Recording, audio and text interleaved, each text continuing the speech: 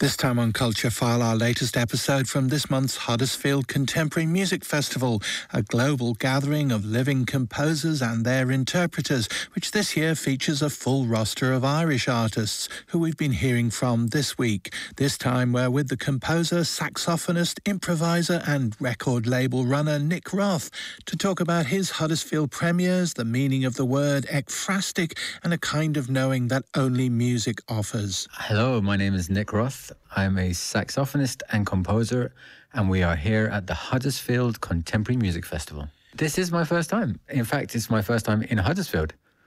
Yeah. But obviously I've heard about the festival a lot over the years and known many of the great works that have been made for this festival, so it's an honour to be here. It's a particularly kind of Irish festival this time, or there's a particular Irish focus? There is definitely a green tinge, yeah.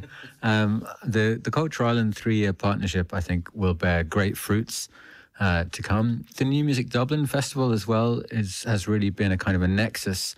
And the piece that I had performed today was by Red Note Ensemble, which is run by John Harris, who's the director of the New Music Dublin Festival. So that kind of connection between Scotland and Ireland and between Ireland and the UK generally, I think is also a part of why this friendship is growing together. Do you feel that you're moving away from a certain musical world into another one? I mean, do I still play gigs where there's no one there? I still play gigs where there's no one there. No, absolutely. I mean, for me, music is music. Whether you're playing with an orchestra in a concert hall or whether there's two people in a converted barbershop in Smithfield or Stoneybatter rather, it's the same thing. You know, it's all part of a continuum. And music has this kind of multifaceted, multi-dimensional way of being all things to all people.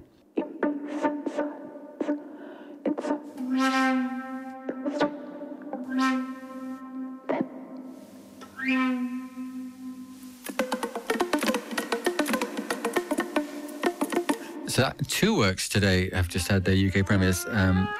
Just now, a few minutes ago, we heard A Love DeLong,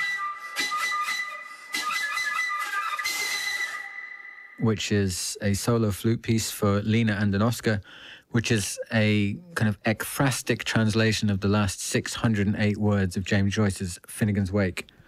What does ekphrastic mean? That is a good one. I actually got that from Ben Dwyer, so thanks, Ben, if you're listening to this. Ekphrastic is where something translates between disciplines.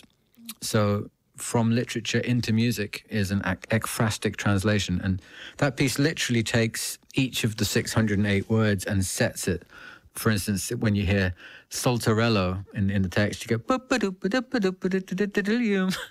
and then she actually speaks some of the text as well. But each word, each syllable is in the music. Tell us about your performer. Lena Andonovska is a force majeure in contemporary Irish music. Originally born in Macedonia and then was a refugee in the Bosnian War, went to Australia where she grew up and moved to Ireland 7 years ago, so 2015, originally to do a residency with the Crash Ensemble and then performed some of Donncha Dennehy's new operas and then ended up really becoming very integrated into the scene. Pieces originally for Recorder Trio, and I did a kind of transcription of it, and the recorder players wanted this kind of boombox effect that they'd seen in a piece called Zoom Tube by Ian Clarke, which is kind of into the recorders, and that doesn't really work on the flute because it has a different mouthpiece. So I was trying to find, what percussive stuff can I do? And then I realized that Lena had actually studied and trained with the Orquestra Nacional de Flamenco in Madrid. So is capable of doing that all with the feet whilst playing on the flute, which means basically no one else can ever play that piece. It's a good way to own it.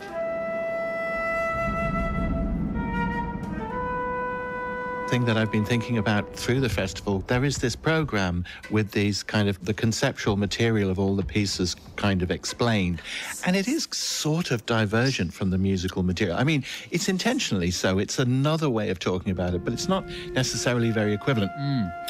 Yeah, I mean, I guess that's getting into ekphrastics again, right? Different composers have different ideas on this. I mean, there are different schools of thought, and I've had long and very fruitful debates with composers like Kevin Volans, Nick Brown, who are strongly of the opinion that you cannot translate non-musical concepts into music. And it just doesn't work. Music has its own rules, its own variables, and it's only answerable to itself.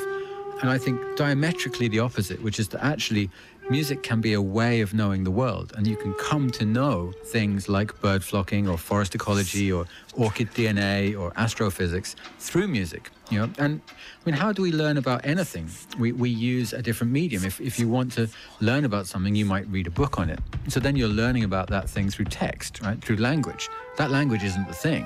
So already you're translating it into a different medium. You might look at data if you're a scientist, but then you're reading it through numbers or analyzing it through number.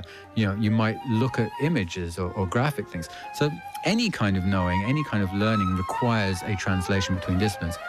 What I'm interested in is, what is it specifically about knowing something through music that can teach us about that thing that other forms can't? And I do think that there's something in this kind of idea of the nervous system and the improviser and knowing something through music that can give you an embodied way of knowing something, which is different to a kind of a cerebral or purely intellectual way. Because especially when the kind of triplicate interface of music is combined, so we interact with music as a listener, as a performer, and as a composer. These are three different ways of interacting with music.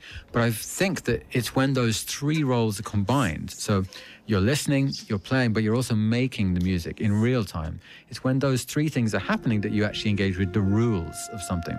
And that's when you can really come to understand it. You can't understand bird flocking by just reading notes, because it's only the composer that's had to do that. So there has to be an improvisational element, and that improvising is where the kind of embodied knowledge transfer comes into play. Cracking. Cracking stuff, Gromit. Nick Roth there on the triplicate interface of music.